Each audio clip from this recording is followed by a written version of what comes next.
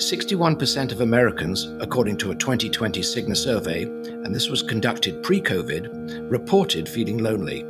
Yet we don't seem to have readily available resources to help those experiencing this often debilitating disease. No one really wants to talk about being lonely. Somehow I feel very distant from everyone else. I didn't suffer from any lack of sociability so much as a failure to connect. It is difficult, though, living alone. I've never had to live alone. Welcome to Is Anybody Out There? An upcoming podcast series on loneliness, brought to you by The Connectory. I'm Jeremy Warshaw. And I'm Judy DeMello. And we're a couple of transplanted Brits living in New York who have often battled feelings of disconnection and loneliness. Which makes us the perfect host for this 10-episode journey deep into the heart of loneliness. So over many months during lockdown, we decided to speak with people who have experienced loneliness at some point, just as Jeremy and I have.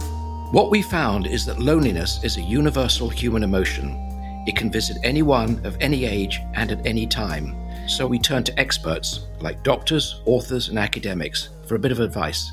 We feel it in our chest, our heart sort of seems like it's sinking. We feel cold. Because there's a great wish, a great longing for connection, for union, for release. It impacts so many different dimensions of our health. We need to find a way to prioritize this.